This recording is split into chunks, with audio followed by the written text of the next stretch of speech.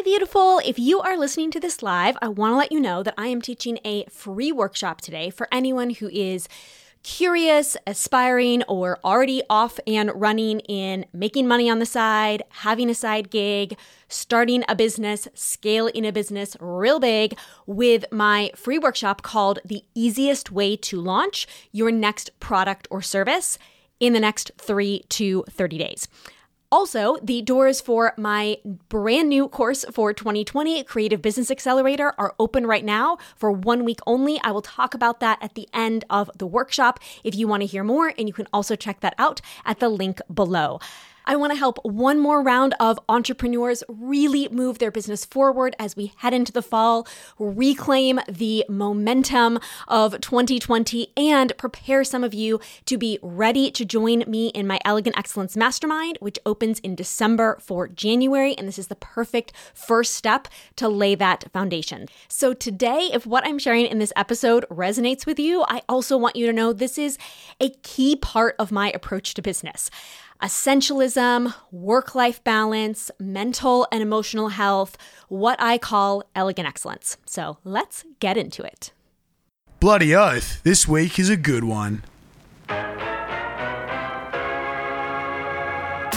You're welcome. What was that? You're welcome. With Hillary Rushford. Say it again. You're welcome. In advance.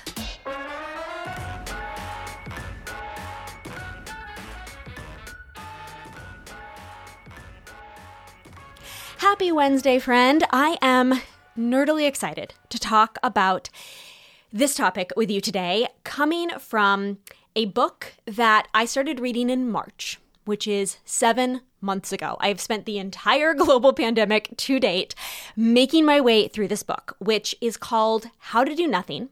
A really appealing title. The cover is these beautiful flowers. Really appealing cover.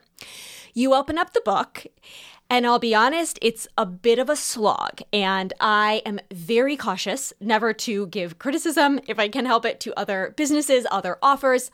I am very supportive of the author who wrote this book, and I would hate to ever sound like I'm criticizing another author. But I also always want to give you really honest recommendations. And this is not necessarily a book that I would recommend everyone go out and run and buy, because it is much more academic than the title and the cover would lead you to believe. It takes some work reading through it. And so it took me a lot of months to get through it, but I'm so grateful that I did. It really blessed me and gave me so much insight, really deeply resonating with core tenets that I've been working on in my life for years and am further working on during this COVID pandemic. And it just gave me some extra language and some fresh challenges around this topic. So these are things that we've already discussed if you have been with me for a while, and we're just going to go deeper and kind of look at them from another angle that I think actually is going to give you so much joy, freedom, and permission. So let's start by talking about this concept of doing nothing.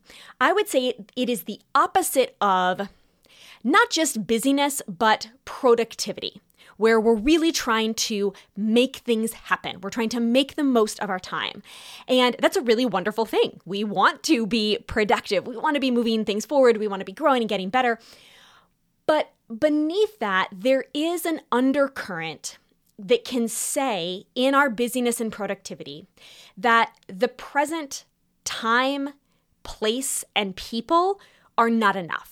The money we have right now isn't enough, so we are trying to be productive to make more. The home we have isn't quite good enough, so we are working productively to do renovations and to redecorate and to get more stuff. We're checking things off our to-do list because things aren't okay just as they are. And again, that is not inherently bad, but when we look at the fact that the opposite of that is being present, and I think that the idea of being present sounds appealing to a lot of us. It is why we are trying to do, I say trying because I am not actively doing meditation and yoga and all of the things, that intention of being present. And some of the things we do when we're present are appreciate solitude, for example. sometimes that is a less productive place to be in than I'm spending time with my kids and my spouse and my friends, and I'm volunteering and I'm really being productive in these ways. Maybe it's just solitude. Maybe it's observation. That has been a big one for me during COVID, and especially as we get more and more months into it, and I feel like the layers get peeled back even more for me into slowness, realizing the gift of presence is observing my thoughts, my inclinations, the things I say about myself, but then I don't really follow through with, the negative stories that I have that cause me anxiety. I've observed so much more about my thoughts and my emotions as I have just had less option in this season to be less productive. And I always note in saying that I feel we are very 50-50 from all my conversations and polls in this community. Half of us have way less time, predominantly because of having kids home with distance learning, and half of us have way more time. So while we are not all in this space right now, those that are busier also know that it is a season that will come to an end, and there will be more opportunity for this. But I think it's even within this season, as we touched on last week, even within the busyness, we still can shift to release some of this productivity and busyness. And also what the author calls simple conviviality, which I love that phrase. It feels like something Jane Austen would write. And I think that simple conviviality seems like you're just sitting on a chair, having a cup of tea, looking out at the English moors and the English countryside, right? You're just having a chat with a girlfriend. It makes me want to speak in a British accent because that's what Jane Austen would do. Simple conviviality feels so relaxing, so light, that it isn't this idea of, okay, so we had a baby shower and then we have the housewarming over there, and then we need to run to Lowe's in the middle because, we got to get that stuff to update the bathroom. All of that is different than the simple conviviality of, I don't know, we just played around in the pool with the kids today. That was that. So I had this vision that if we think of our energy as a spectrum, that we tend to focus very often on the polar ends of it.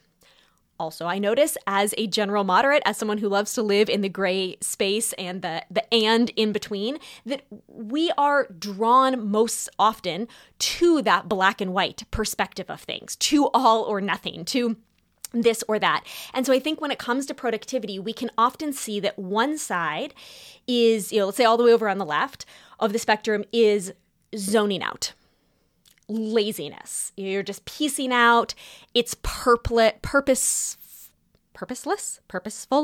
You know what I'm saying?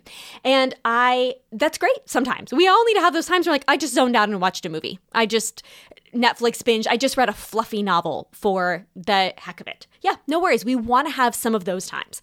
And then on the other side, the other end of the spectrum, let's say all the way over to the right, is extreme productivity. Busyness, hustle, making things happen, time blocking, serious to-do list. We're in that season where we're making things happen. Again, not bad, but we know we can't live there all the time. We know that leads to burnout and exhaustion. So I find that we tend to pour into that, 80% and then crash and give ourselves 10% of the zoning out and ultimately feel unfulfilled, or let's say 20% of the zoning out. And then we feel like, 20% really feels like too much of my life to be watching Keeping Up with the Kardashians and The Bachelor. I feel guilty that I'm doing that because it feels like it's too much. Or because I'm so focused on this productivity, I feel guilty giving any of that time to it.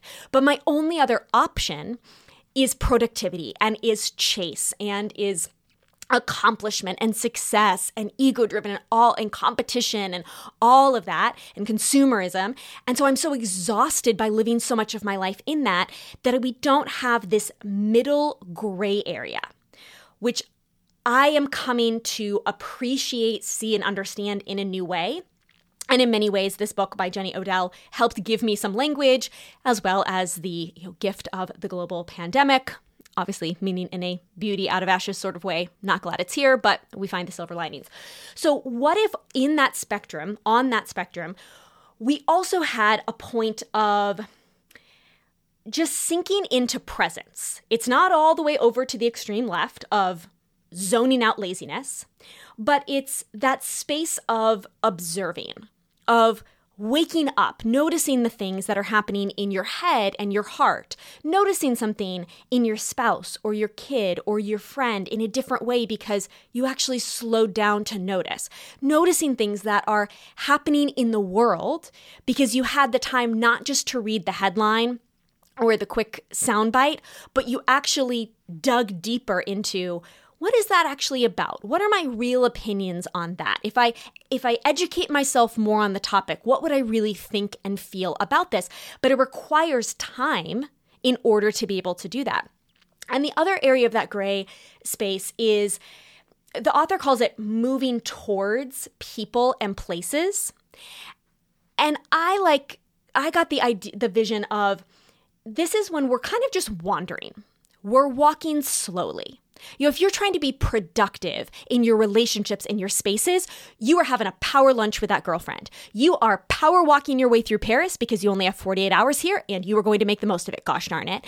We all have those times in our lives when we are really trying to be productive with the people in our lives. I've got 45 minutes where I can have this tea date, and then I gotta go. I mentioned earlier I had the baby shower and the housewarming party, and they're both at the same time, and I'm trying to get to both of them. So we really got to be paying attention to our watch, babe, because we can only be here for 45 minutes, and then we're got to hop in the car because there could be traffic to get across town. That is, we're spending time with people, or we might be present in the place of Paris, but we are so focused on productivity and busyness and that scarcity mentality that we're not just wandering and walking slowly, that exists more in this in-between space of the doing nothing.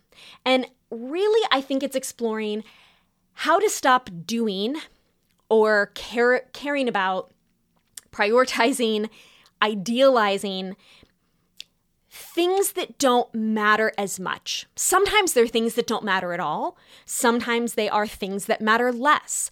I've shared this scarcity. Since I just happened to mention Paris, it comes to mind that I've shared this scarcity I experience sometimes when we're traveling, that there's a sense of, well, shouldn't we, and of course that word shouldn't we be going to the Eiffel Tower and going to see all of the sights? I don't know. Is that what really matters 10 years later, that you saw the museums, but you flew through them, but you can say that you went to the museums?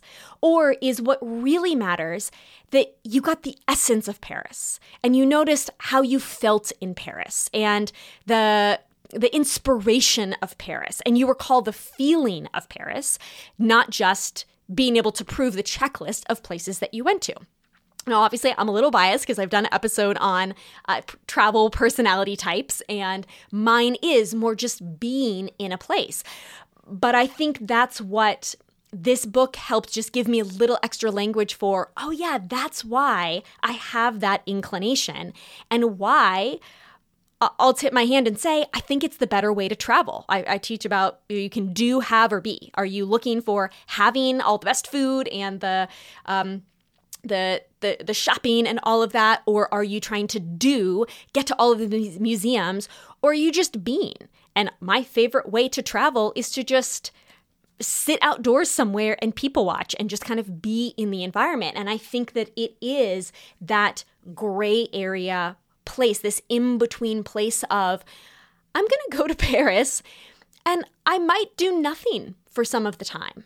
But doing nothing is absolutely not pointless or meaningless. That's the area over on the far left end of the spectrum of pure, lazy fluff sugar. There's still nutrients. It is edifying, and that's the big word that I've come back to for myself. It is edifying when we are doing nothing. As much as I enjoy watching the Bachelor franchise and talking with some of my girlfriends about it, it's not really edifying to my life. It's just pure entertainment, and no guilt and judgment about that. Have those things. But what does it mean to be edifying without it being the same thing as being productive? I checked the things off the list. I created the Instagram content, the social media content to show people that I had been here. So instead of prioritizing, idealizing all these accomplishments and productivity, what we are instead prioritizing in this in-between space are our thoughts. Noticing what we're thinking, what emotions, what's coming up for us. Why do I love that woman's outfit that I see walking down the street in Paris? What do I notice about the smells here and the people who are playing music and the kinds of people that are out? It's observation. It's noticing our thoughts. It's prioritizing our relationships, that we are much more present with people. I've mentioned how I had pivotal conversations with two girlfriends last summer that really helped me realize we received different value from friendships. And in both of them, because their lives were so busy, they, I feel, really look at friendship as, what is the most efficient, effective, productive way that I can do this? And one of them said, I would rather go to an event where I'm going to see 20 people because I feel like I've gotten touch points with all of those people. I don't really prioritize as much the one-on-one or the small group. Now, these friends don't listen to the podcast, but I again, will tip my hand and say, obviously it's my perspective, so I think that it's better. I prefer the perspective, and I see, having read this book, the wisdom of the perspective that says, maybe I'm going to see less friends. I'm going to have less social obligations, but I'm going to go deeper in those relationships. And I think about 2 times recently where a girlfriend and I have gotten together since I've been back in New York, and we just spend hours just sitting in the park or lying on my balcony, just talking about all manner of stuff. It's truly the simple conviviality. And I've seen her as one person instead of going to some event, which was also very fun, where I saw a lot of people on a very surfacey level. But this in-between space allows us to give time to prioritize those relationships. It also allows us to prioritize nature, which I'll say is a word that doesn't really resonate with me. And it was actually one of my challenges in this book, that she talks a lot about nature, and she's into bird watching, and that just didn't really resonate with me. And she talked a lot about certain historical parks in San Francisco. I'm not from San Francisco. I couldn't really picture it. And so I would not say, I'm a big nature girl. My family is not real outdoorsy. So I don't think of myself as a nature girl. But then I thought, well, what is the opposite of nature? And in some ways, I think it's technology. It's like man-made beauty versus natural beauty. So when we're on technology, our face is down and we're not taking any of these things in. And I realized, actually, no, I am so happy when I'm in nature. I just associate nature with people going on hikes and camping. But actually, I love being on a boat, sitting or walking on a beach, occasionally riding a bicycle, sitting on a bench in a park, or sitting on the banks of a river.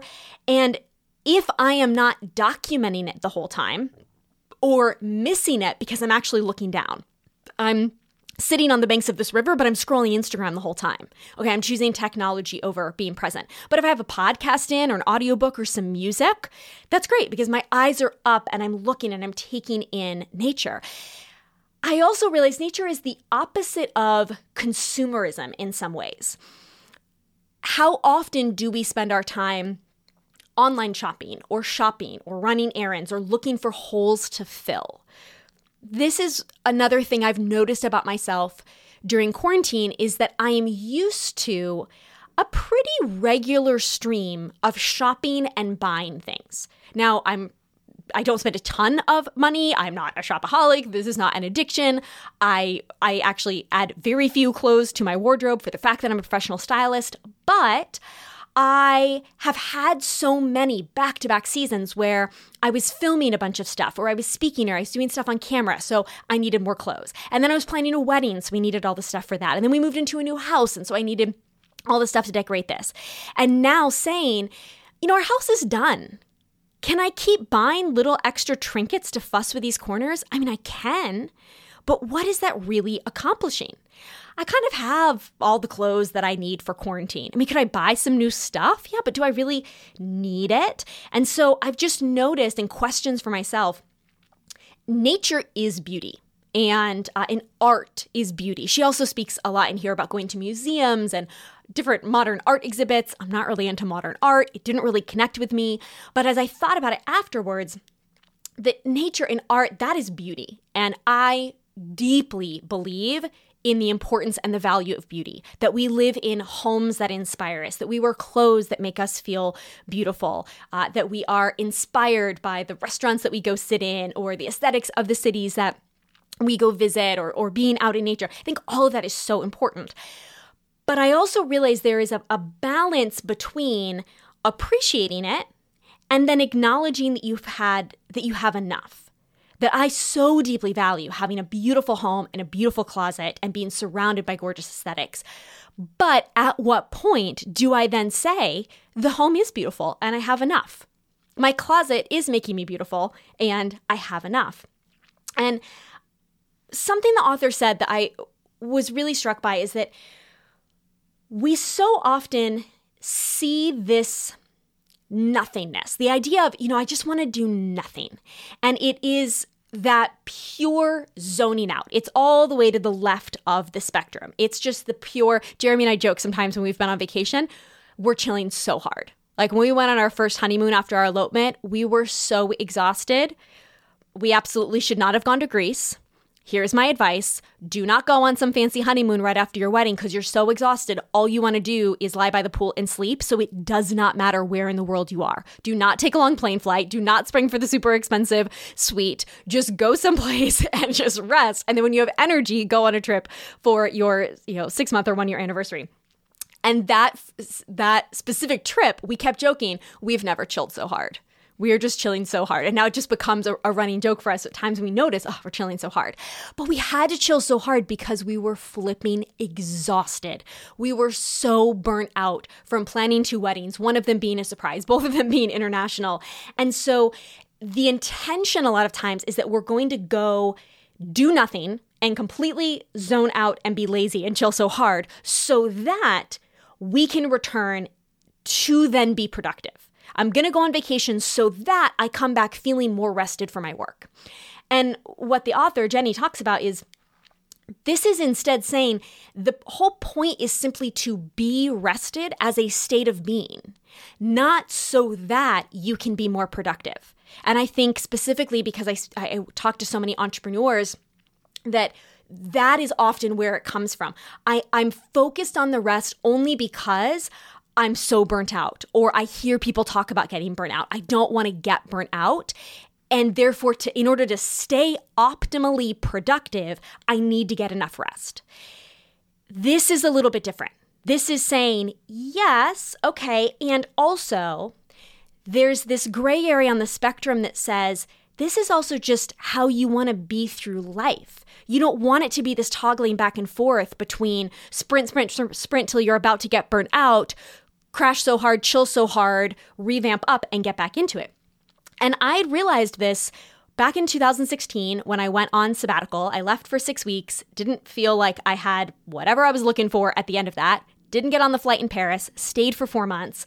And something that came to me during that time was the idea that the first few months of my sabbatical, even though it was months, and let me say, I'm well aware that most people do not get the opportunity to do that. I also acknowledge I had worked my tail off for 4 years to get to that point, and I was on that place of burnout of, I just can't do this anymore. I have to take a serious break. But the first 3 months of that sabbatical, I started to realize this is a 2-inch buffer. This is less burnt out and less exhausted now, but I'm not building up anything that is going to change when I go back. I'm going to get right back into it when I return home. And so I started to think of this concept of the 10-inch buffer, where you really, as a lifestyle, have more of that rest and spaciousness built in, so it isn't when you're screeching your metal against the road on the bottom of the car. I really shouldn't use vehicle analogies because I don't own a car. I don't know what I'm talking about. But you know what I mean. Well, we picture like no buffer on wheels, like no buffer on the tread of a car. It's like scraping on the bottom. Like there's no buffer on the brakes and you can hear them screeching if you've ever been in an old cab in New York City. we don't want to go back and forth between, oh, it's so uncomfortable, let's get a little bit of buffer, and then we're immediately going to run it back down again. We want to always live where it feels like there's a little bit of cushion, and therefore when the bumps of life happen, they are not so painful. So I came to call that pursuit elegant excellence, wanting to have a true lifestyle where I had that spaciousness in it. Something that the author talks about is the phrase attention economy, which I'd first heard from Gary Vaynerchuk, who's a very brash, out there, foul-mouthed entrepreneur. And yet he always talks about that really it's a game of attention. People are trying to get our attention, to keep our attention on social media apps, on television programming, on commercials, on whatever it is. They're trying to get our attention on magazines and on billboards. Ultimately, that is what marketing is all about, is getting our attention. And I really appreciated that what Jenny said is there is so much financial incentive to keep us anxious, envious, and distracted. And I knew this on the style side. I just hadn't thought about it overall. I know, as someone who explores what makes women feel beautiful, as a style expert, I'm very aware of the marketing narratives that come at us as women to buy more, weigh less, look younger. That is all about anxiety over aging so that we can be sold serums. It is about envy over what other people's bodies look like. So, buy these things to lose weight. It is about the distraction from not being happy with your life, not feeling fulfilled. So buy some more things, and the things themselves will be the answer. But I then started to think about it just overall in life, as I kind of mentioned earlier, that balance between, sure, we are sometimes going to want to buy things, but where is the tipping point that we are just in a constant state of buying things and therefore just increasing the cost of our living, as opposed to wisely choosing the things that really are going to benefit and bless us. And I also thought about, she said, productivity keeps us in a place of always wanting what's new, wanting to create what's new, wanting to get what's new. Whereas this, what I'm calling this gray space of doing nothing, is much more about maintenance and care. And on just a practical level, I thought, how many face products do I have in my cabinet? Serums and creams and under eye concealer and moisturizers, because I am subtly always on this quest for the look younger, have plumper, more moisturized, hydrated skin, whatever. And so I so often am buying something new before I've even fully used up what I have before, and how ultimately inefficient that is. And it's something that I just started to think to myself, okay, I just got this whole new line of skincare products because my skin has been really dry. So what I'm using obviously isn't working. So yes, I need a change. I can justify that. But I thought, if I start using this new regime and I see that it's made a difference, can I pull out an old set of what I was using and challenge myself, like 2 days a week, you're going to use the old set, so that over time you're using that stuff. It's not bad stuff. Yes, you clearly needed something else for the hydration in your skin, so you're trying this new line. But can I just be aware of those small times in my life when I'm always going towards the productivity and the busyness and the attention economy, where someone has a financial incentive to keep me not saying, I think what I have right now is probably good enough. And specifically in business, we always, for my fellow entrepreneurs, we always are growing in business. We want to be growing. And that means that we need to keep spending on stuff. You're going to have new hardware. Your computer breaks. You realize you need more RAM or memory space, so you up-level that. Your software, you had this one way that you were housing your emails, or you were making your landing pages, and then you outgrow it, and so you need to go up. And in education, and you start spending more. I spend way more now on my coaches and consultants than I did when I was first starting out, and I spend more on my ads budget. All of that is good to be growing our business. And so it's not saying spending money is bad. Marketing is bad. Don't fall for any of it. Again, we tend to want to go into these black and white camps. I think it is not that. It is inviting us that, again, this space of challenging ourselves to do nothing is giving ourselves more room to observe our thoughts and to ask ourselves questions like, why do I want to grow my business? And it's not, again, it's not just one answer. It's not black and white, but what are all the different shades and strengths of, I want to make more of an impact. I want to be of more service. I want to help more people. That's a beautiful reason to want to grow. I need to survive. My business is not financially viable yet. I'm not making enough money. I want to be able to set money aside for my family in case of emergency. That's great. There's also components of it that are our ego, that I realize it is so easy to get pulled into. Well, it just seems like your Instagram should always be growing. Your email list should always be growing. Your revenue should always be growing. The size of your team should always be growing. We are in this productivity, busyness as our default speed, as our default path. And she speaks about the rise of the entrepreneur, that this really has happened since around the 80s, little before my time of consciousness. But she explains why this sort of began in the 80s, and that specifically today, with the advent of the internet, which I think was around the 90s, that we now have this 24-hour ability to monetize our every moment. That if you rewound to the 70s, people were not waking up at 6:30 in the morning to check their email to see if they had things to do before they got to work, and then also checking it again at 9:30 at night to see if there was anything else, and then also maybe being available on the weekends. I mean, you went into your job. It was very rare for you to get a phone call at home, and there was no email. And by the time someone mailed you something, they were just going to see you at the office the next day.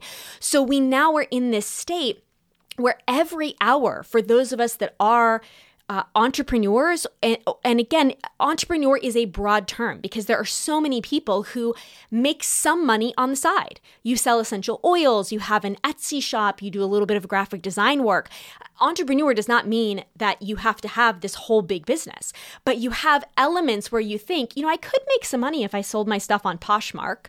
I probably could make some money if I started selling things on eBay. People always say that they appreciate the way I do those crafts, and I probably could do that. And what I wrote in the margins of this book is, when time is money, rest is actively choosing less money. And in our present culture, so many of us are aware that we have the opportunity to make money. We have things that we could go on the internet and sell. And as you know, I am a huge fan of that. I want to help people have more financial freedom in their life. I have had no money. I have never known how my budget was going to balance every single month.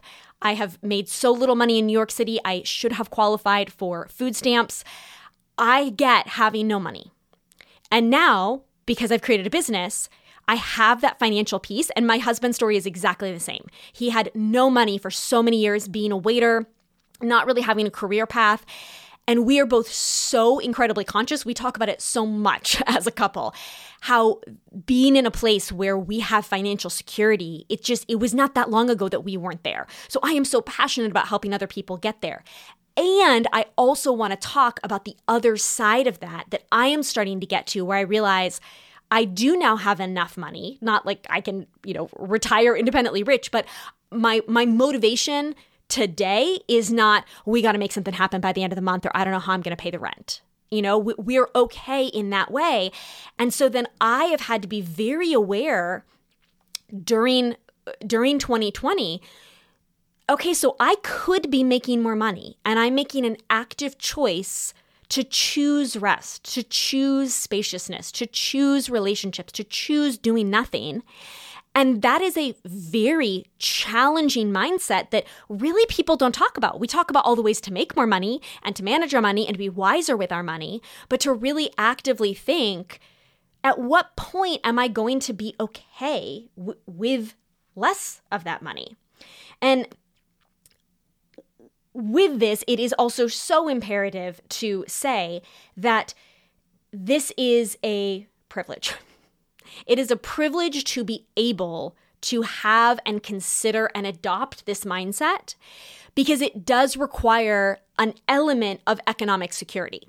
Even if you're in a full-time job right now, but it really does not pay your bills and it is incredibly tight, or you feel like it is unsafe, you want to be using those extra hours to say, is there anything else I could do to pick up side work or do something on the side, because I need more income.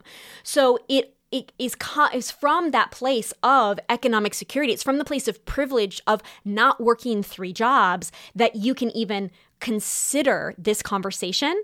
And so I've been very cautious over the last couple of months as I've been noodling on this with some of my girlfriends. And I've said to them, I'm very hesitant to give advice on this space because I don't want to lose sight in any way of the fact that the reason I'm able to create this spaciousness and make this time to think and say no to the money is because I have enough. And heartbreakingly, so many people here in the United States, specifically, and all over the world, do not have enough.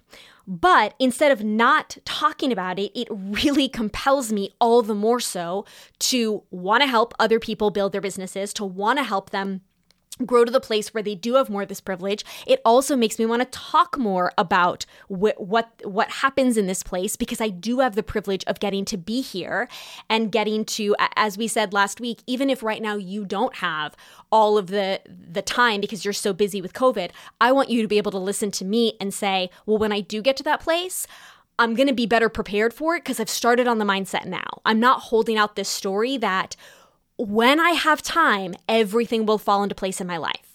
Because when you are less busy, when you don't have to be quite as productive as you might feel the panic and the anxiety to feel today, where we very often default then is all the way over to the left of the spectrum where we're just zoning out. And then we just feel guilty and we beat ourselves up for that. We don't often default to this in-between area. And I'm realizing it is in part because all of the consumeristic messages in our culture, it doesn't behoove anyone for us to be in this place. We are not financially profitable to organizations when we are in this place. And I've noticed, so one of the shifts here is really seeing moments as ends in and of themselves rather than as steps on the ladder. And I've been compelled in 2020 to realize how often, again, the narrative of our culture goes from rung to rung. And I'd had a conversation with a good friend earlier this year where I said, I'm really rethinking this goal of having an 8-figure business, which if you're not in entrepreneurship, that may not really connect with you, but there is so much language in entrepreneurship of having a 6-figure business where you have $100,000 or more as your revenue, not as your personal salary, but as what your business is generating in revenue. So getting to a 6-figure business and then getting to $1 million business. And then now it's getting to an 8-figure business, a $10 million business. And that is so much of the story along the way. And part of that is not bad. Because again, so many businesses, we need that extra revenue in order to be able to survive, in order to thrive, in order to have that breathing room, to hire more help, etc., to spend more time with our families. Money is not a bad thing, and those other metrics that we're chasing are not bad things. But at my stage, I really had to ask myself, where did I get this idea that a 10-figure business was going to make me happier? I think it's just what everybody talks about. But I started looking at the other people that have 10-figure businesses and noticing they talk a lot about being workaholics and the challenge in their marriage because they're always working and how they struggle to take time off. And I'm noticing that not a lot of them have kids and families. And I just really started to realize I don't think I want the life that these people are building. It works for them. I'm not saying that judgmentally. But I realized, what do I actually want my life to feel like that is my idea and not just the next rung on the ladder that I got from someone else? And my girlfriend said, that is so admirable that you are realizing that, because it is so in our default to go after the next rung on the ladder. So in that way, pretty proud of myself for my mindset around my business. And then the other day I'm out to dinner with my husband and I say, can I tell you what my new dream is? And he goes, are you always living in the future? Are you ever just happy with where things are in the present? And he kind of said it just as an aside. It wasn't meant to be this deep existential thing, but it has stuck with me ever since, because I said, babe, that's such a good question and a very valid point. I don't know where the healthy balance is in thinking about having a family, thinking about buying a home, thinking about where we might live someday. Those aren't bad things. I'm not doing them for my ego. They are genuine things I think would make me happy, and I want to have given them thought and research and time and consideration. It's not inherently bad, but you're right. As we talk about where we might live in the future, I am spending more of my brain, more of my thoughts are living in these potential future places as opposed to in our present home and life, which I love very much. But am I not appreciating the joy, the presence, observing the things that are around me, having simple conviviality in my life as it is because I am so in that present place? And really this slowing down where we have slowness and observation, it also allows us to have discussions like that. And it allows us to listen in ways that we don't have the space to listen to our own thoughts or what other people are saying when we're running so fast in productivity and busyness. And it's that space that allows us to evolve our thoughts and change our minds.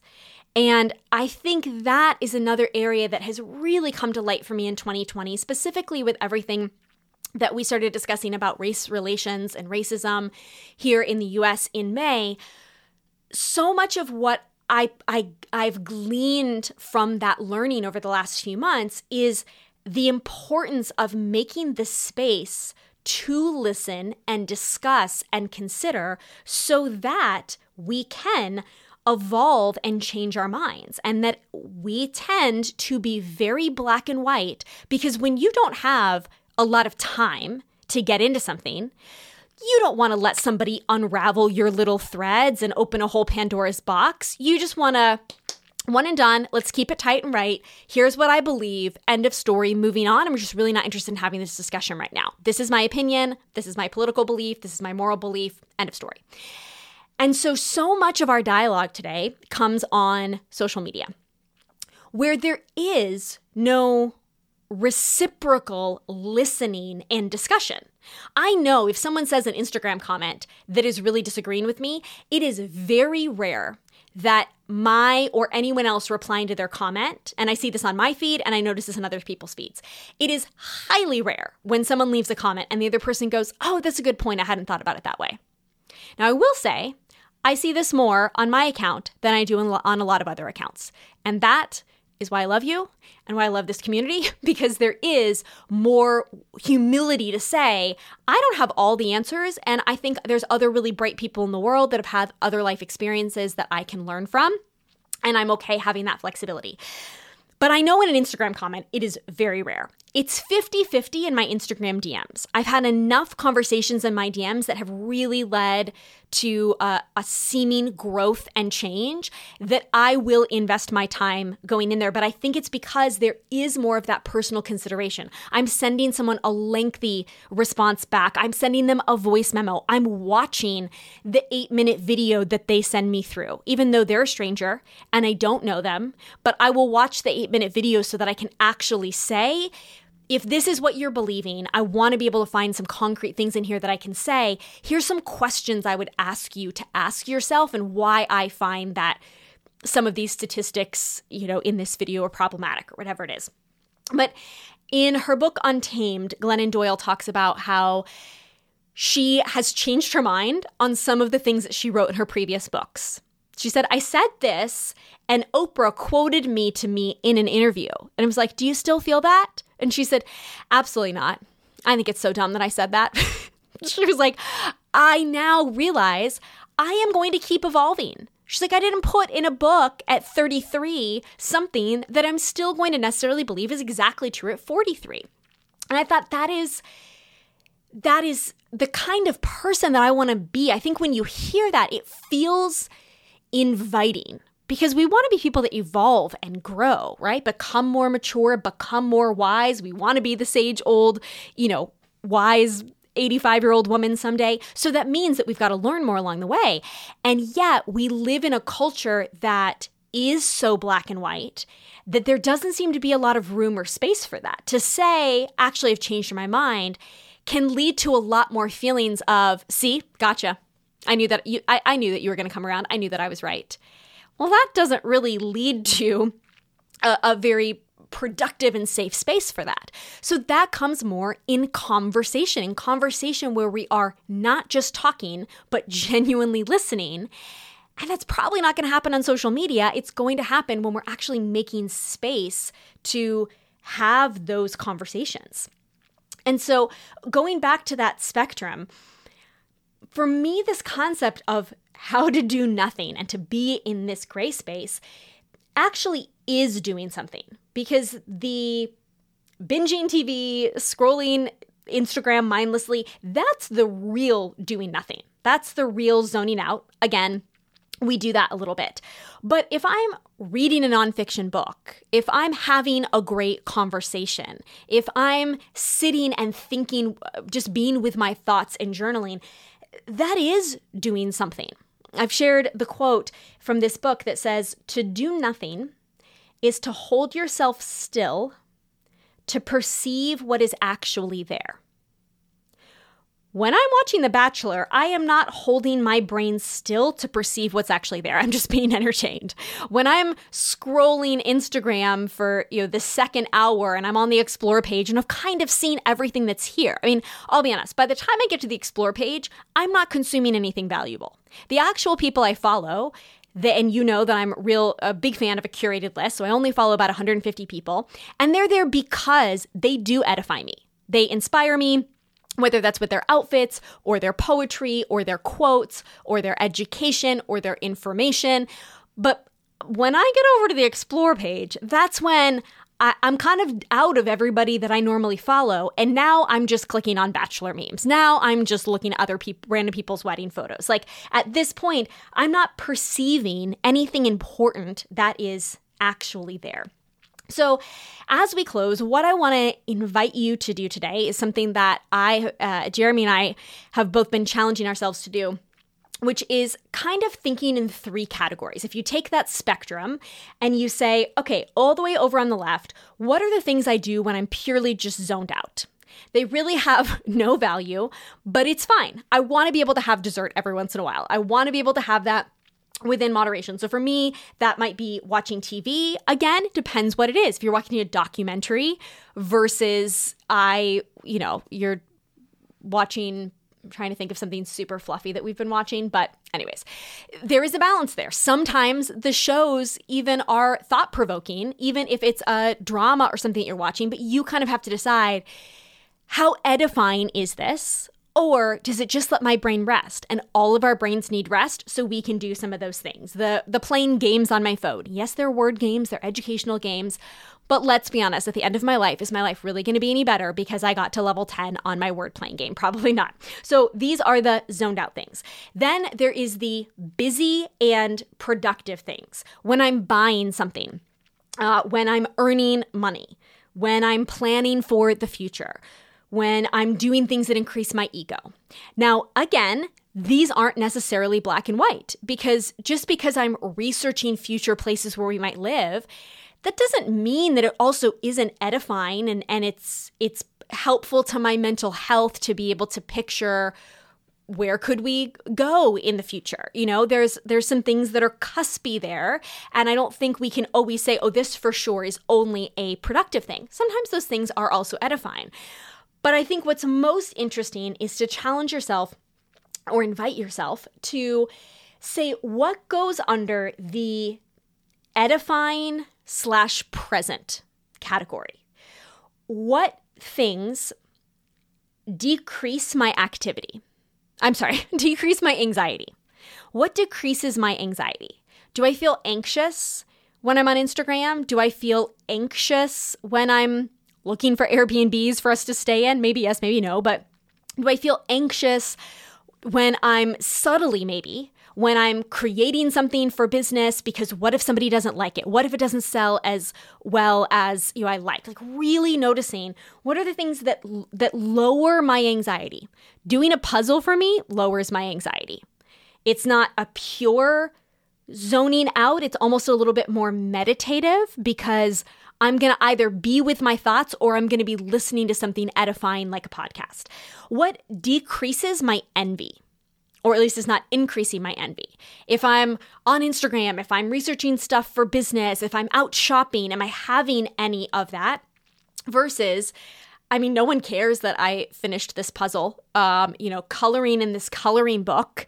I'm not trying to make my photo better than anyone else's. It's just a coloring book that I'm doing while I'm on this phone call with my dad because it's nice to kind of multitask, but the house is already clean, so I don't have something else to do. What am I doing when I'm not distracted? And when I'm doing these edifying things, do I notice, this is a big one for me, do I notice how easily distracted I am?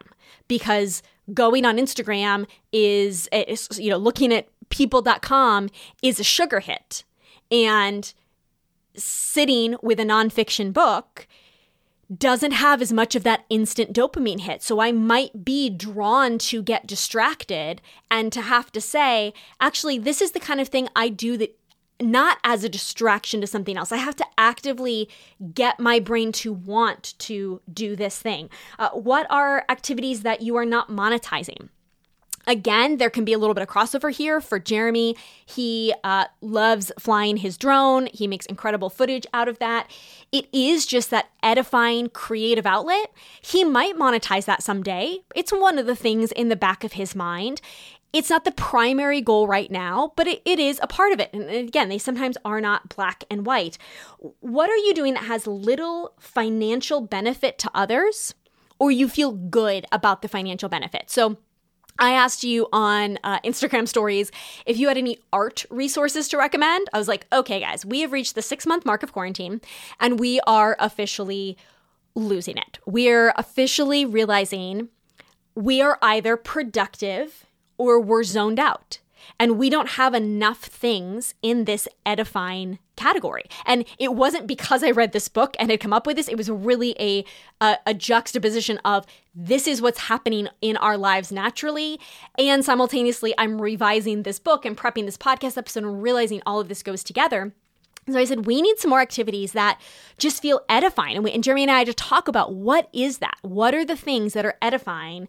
It lowers your anxiety. It's lowering your envy. It's not necessarily about your ego. It's not necessarily about making money, but it does feel like there is more spaciousness to it. It has something to do with your thoughts, your creativity, nature, art, relationships.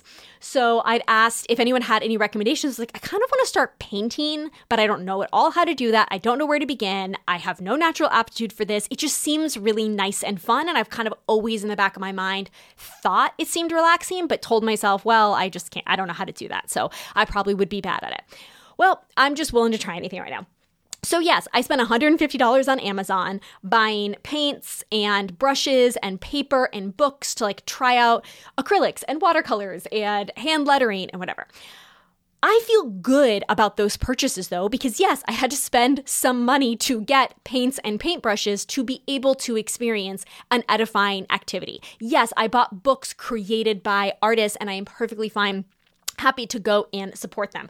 So we don't want to get into this legalism of these categories. It really is like a watercolor blend of, is this a little more this or a little more that?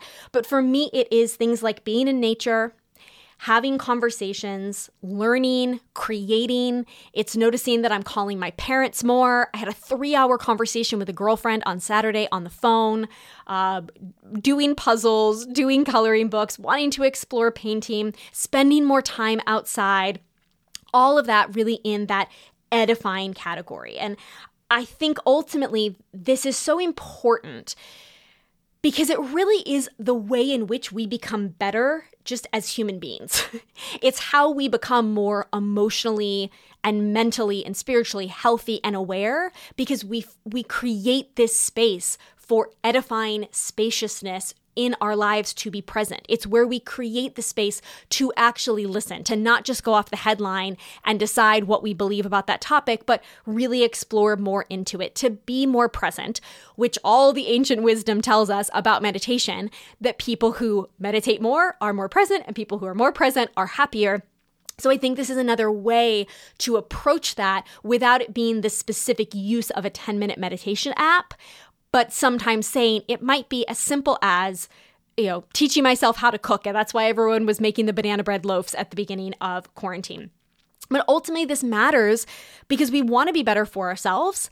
We want to be better for the people in our lives, our kids, our friends, our spouses, our teammates and colleagues, and also to create that space to genuinely care about social causes. I talked when we had our election back in January for local officials that with everything that was happening in race relations, I felt very convicted to realize I have not been knowledgeable enough about what happens in local elections. And local elections is really where the main change happens. Everybody focuses on the presidential election, but there is far less, honestly, that is happening at the federal level than there is that is affecting the school districts and the voting rights and the clinics that are available for healthcare and all of those things right in our neighborhoods. But I acknowledged it takes time. It is not the easiest thing. There's not one perfect one-stop shop website. Some of you guys gave me great resources. I believe League of Women Voters was one of them. It was really helpful to me. But I realized I was trying to educate myself the day before the election. And I was like, this is not a fast and easy process. I've got to commit in future elections to start paying attention earlier rather than thinking I'm going to cram at the last minute because it's not there. It requires this space. But to me, that is part of being a better human, is saying if I am constantly chasing productivity and the attention economy, then I am just giving into the consumerism and the one thing after another and the never enough and going up one ladder. And that's all about me and my story, even though again, these things are not black and white. I have a business that I believe wildly and deeply blesses people's lives and their hearts and their confidence and their healing. So yes, I am out here doing good work in the world.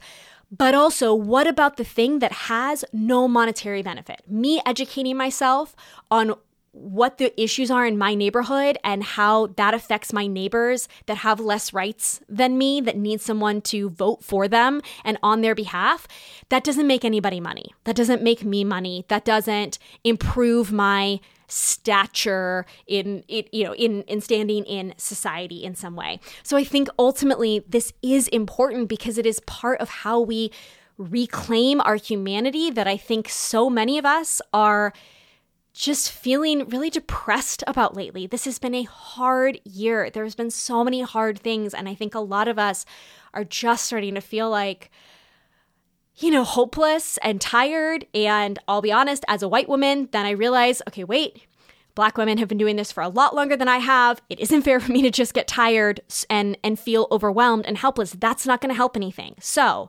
what can actually help in some way? And I think it's this. I think it's really actively considering, exploring, and carving out what does this space look like in our lives between hustling and chilling so hard, between total laziness, which is wonderful, and constant productivity and busyness. How do we create an edifying present for ourselves in the middle? So I want to close with 3 quotes from this book as final thoughts. So she goes back to Buddhism and Epicurus, and I really appreciated some of the way back context of how these are questions people have been struggling with for forever. This is not because we have Instagram. This is not because we have Facebook ads that are targeting the fact that we were just on that website and now it knows that we want that thing, so it keeps serving us this ad. It has nothing to do with this. This is not just because of the pandemic and we're busier or we're slower. These are questions about the meaning of a life lived well that people have been asking for centuries. And so she says, Epicurus taught that man actually needed very little to be happy, as long as he had recourse to reason and the ability to limit his desires. That's kind of, I'll be honest, it's a hard sentence for me to unpack. He had recourse to reason and the ability to limit his desires. I had to think on that one for a long time to say, okay, what it's saying is, as long as man has space to think, to say, do I keep wanting more clothes? Do I keep wanting more Instagram followers? Do I keep wanting a bigger house? If I limit my desires to say, I have 5 really close girlfriends that I call when I need, and that's enough. I don't need to constantly be chasing the next thing.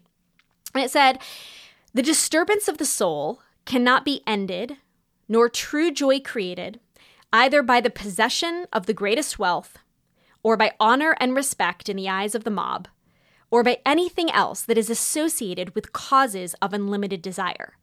Because where does that unlimited desire come from? It comes from more money, more ego, more status. And it says, I think we found the answer to the universe was quite simply just spend more time with your friends. Now, that then gets into the conversation that we've had many times around feeling like, does everyone else have more friends than me? Do people have more connections than me? What do I do when I'm feeling lonely?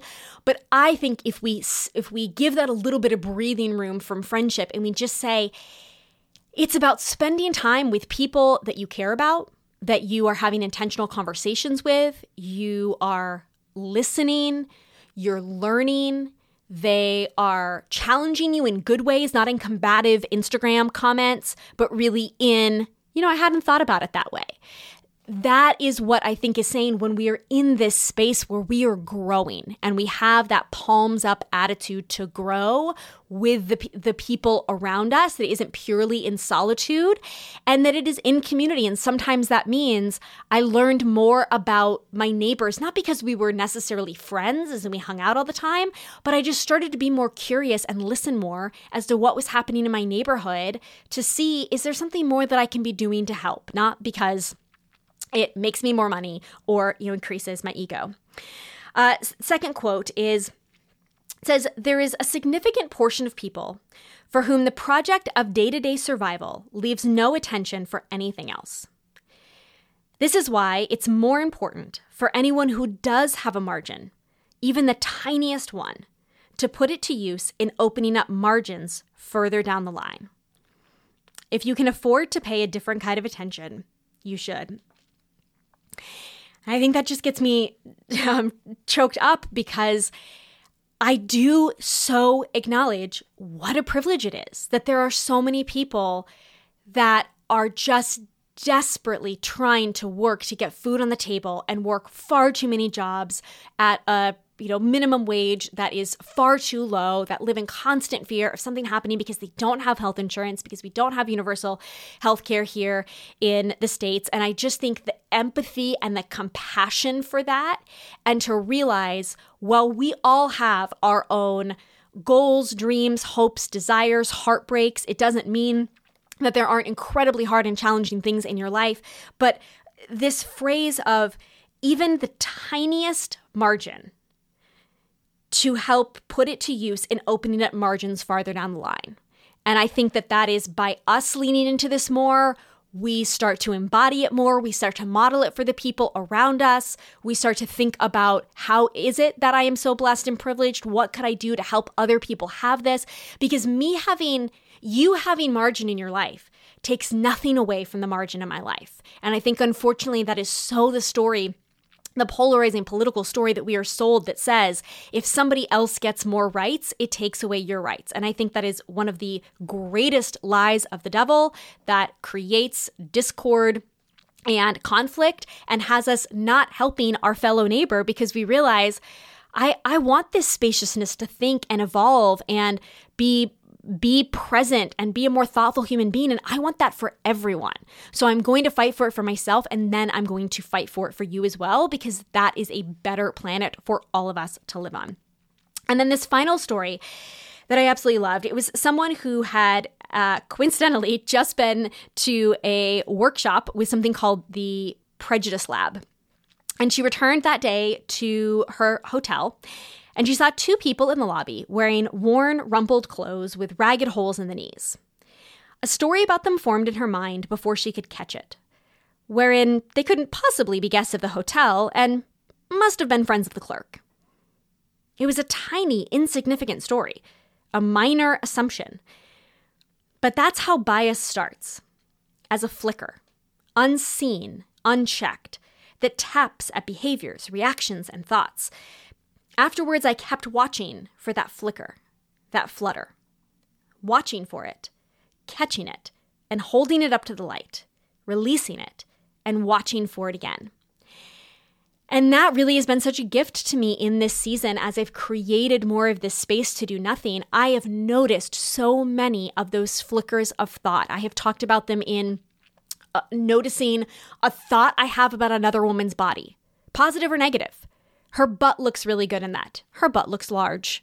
Why do I have that fleeting thought in my brain? Why have I become someone that is just so used to having thoughts about other people's bodies? Well, and this is important because then it comes back to the opinion and self-shame that I have about my body. So I'm noticing those flickering thoughts. What are the flickering thoughts that you notice about your friend or your mother or your spouse that you make that assumption that they're selfish in that way, that they're passive aggressive in that way, that they're thoughtless in that way? Whatever it is, we really start to notice, what is that flickering thought that I'm having? And I think through noticing those tiny flickering thoughts, it helps us be better humans in our own mental and emotional awareness. It increases our ability to have better relationships with the people around us, those kind of people that I just mentioned. And it also allows us to be just more kind humans for the world at large, think about others, honor one another with our thoughts and feelings. Even if we're never saying anything aloud, notice those biases, create a place in our hearts and minds where we have more compassion, where we have more space to hold ourselves still, to perceive what is actually there. Oh, wait. One more thing. Don't miss this. Before you go, love. P.S. Something I'm loving lately, well, two things really. Number one is when you share this podcast on your Instagram stories. Truly, it is the best way to get the word out and have other people listen. If you found that there was anything in this episode that you think is valuable and there is someone that you can share it with via text in a Facebook group or on your Instagram stories and tag me, I would be so appreciative because I really, truly do believe that this content is important and that it is not the kind of thing I hear talked about very often precisely because it is not monetizable. It is not beneficial. And it is the core of so much of my teaching that I really hope that it blessed you and that you can think of other people that you believe will bless. Imagine if everyone in our immediate worlds was working on this in our lives and encouraging one another in this. How much easier it would be. We're constantly giving ourselves permission to be productive and we're lovingly encouraging one another to not give in too much of the sugar and dessert of zoning out and to do things that are edifying, and we're sharing ideas and then we're all becoming better humans. We're more gentle friends in that. We're all looking out, for humanity. I just really get so excited at the idea of this community leaning into this message, sharing it, amplifying it, the impact that it can have. All right, that's my soapbox. The other thing that I'm loving lately is your advice on art supplies that I mentioned in this episode because of talking about on Instagram stories. I ordered those and we will see. I will let you know. I will give you some updates on Instagram stories. And here's the thing. It might flop. I might realize that I am horrible at painting and I'm so bad at it that it's just not at all satisfying and I'm not making progress as quickly as I thought, or it's just messier, or I don't even know what the things are. But I've been kind of wistful about this idea of how cool it would be to be someone who paints. And I've just noticed that over time. It's not a big thing, but just a little thing. And I'm so passionate that it is better to try and to know. And I have this conversation so often with people in my life that have the option to go move to another city for 3 months because their lease is up. And my saying, girl, go try it. You've talked for 3 years about whether or not you would be happier there. Go try and see. You know that Jeremy and I do that with going places. I feel the same thing about business. The doors for Creative Business Accelerator, if you are hearing this before they have closed, then check that out. If they've closed, hop on the wait list. But I want to help people with a really affordable, easy way to try the idea that they have, whether that's for a business or whether it's the next product in their business. I think there's so many things in life that we think are so much further away. All the perfect pieces have to be in place. We have to know all of the things. And even yesterday, as I was ordering all of that stuff off of Amazon, I had to just tell myself, just pick a book. just pick a book. There are so many books here. Make the decision. You are not going to spend 2 hours waffling over which book to pick. Just either pick one book and be fine with it, or on one of the categories, I picked 3 books and I was like, I'll return 2 of them. Yes, that means it's some work for me to have to slap a label on UPS and walk over, but I just decided that that was a better use of my time to put on a podcast and get some fresh air rather than stand here and stare at my computer screen for another 20 minutes trying to make a decision. So what I am loving lately is trying new things, not knowing that they will work, but at least giving them a whirl and not investing too much time and money up front so that I can just try. And I don't believe you will ever regret that investment to simply say, now I know. Now I know that I didn't love that. Now I know that that didn't work. And what a better place to be in than thinking, if only I was this, or if only I had the courage, or if only I had the money, or if only I had the time. So take action today. Join me inside Creative Business Accelerator. Share this message on Instagram stories, come over to the website and give me your ideas of future topics or questions you would like to talk about here, and truly make this list for yourself of what are your zoned out activities, what are your busy productive activities, and what are some more things that you could add into that edifying presence. And let's continue this conversation, as always, over on Instagram with Grace and Gumption.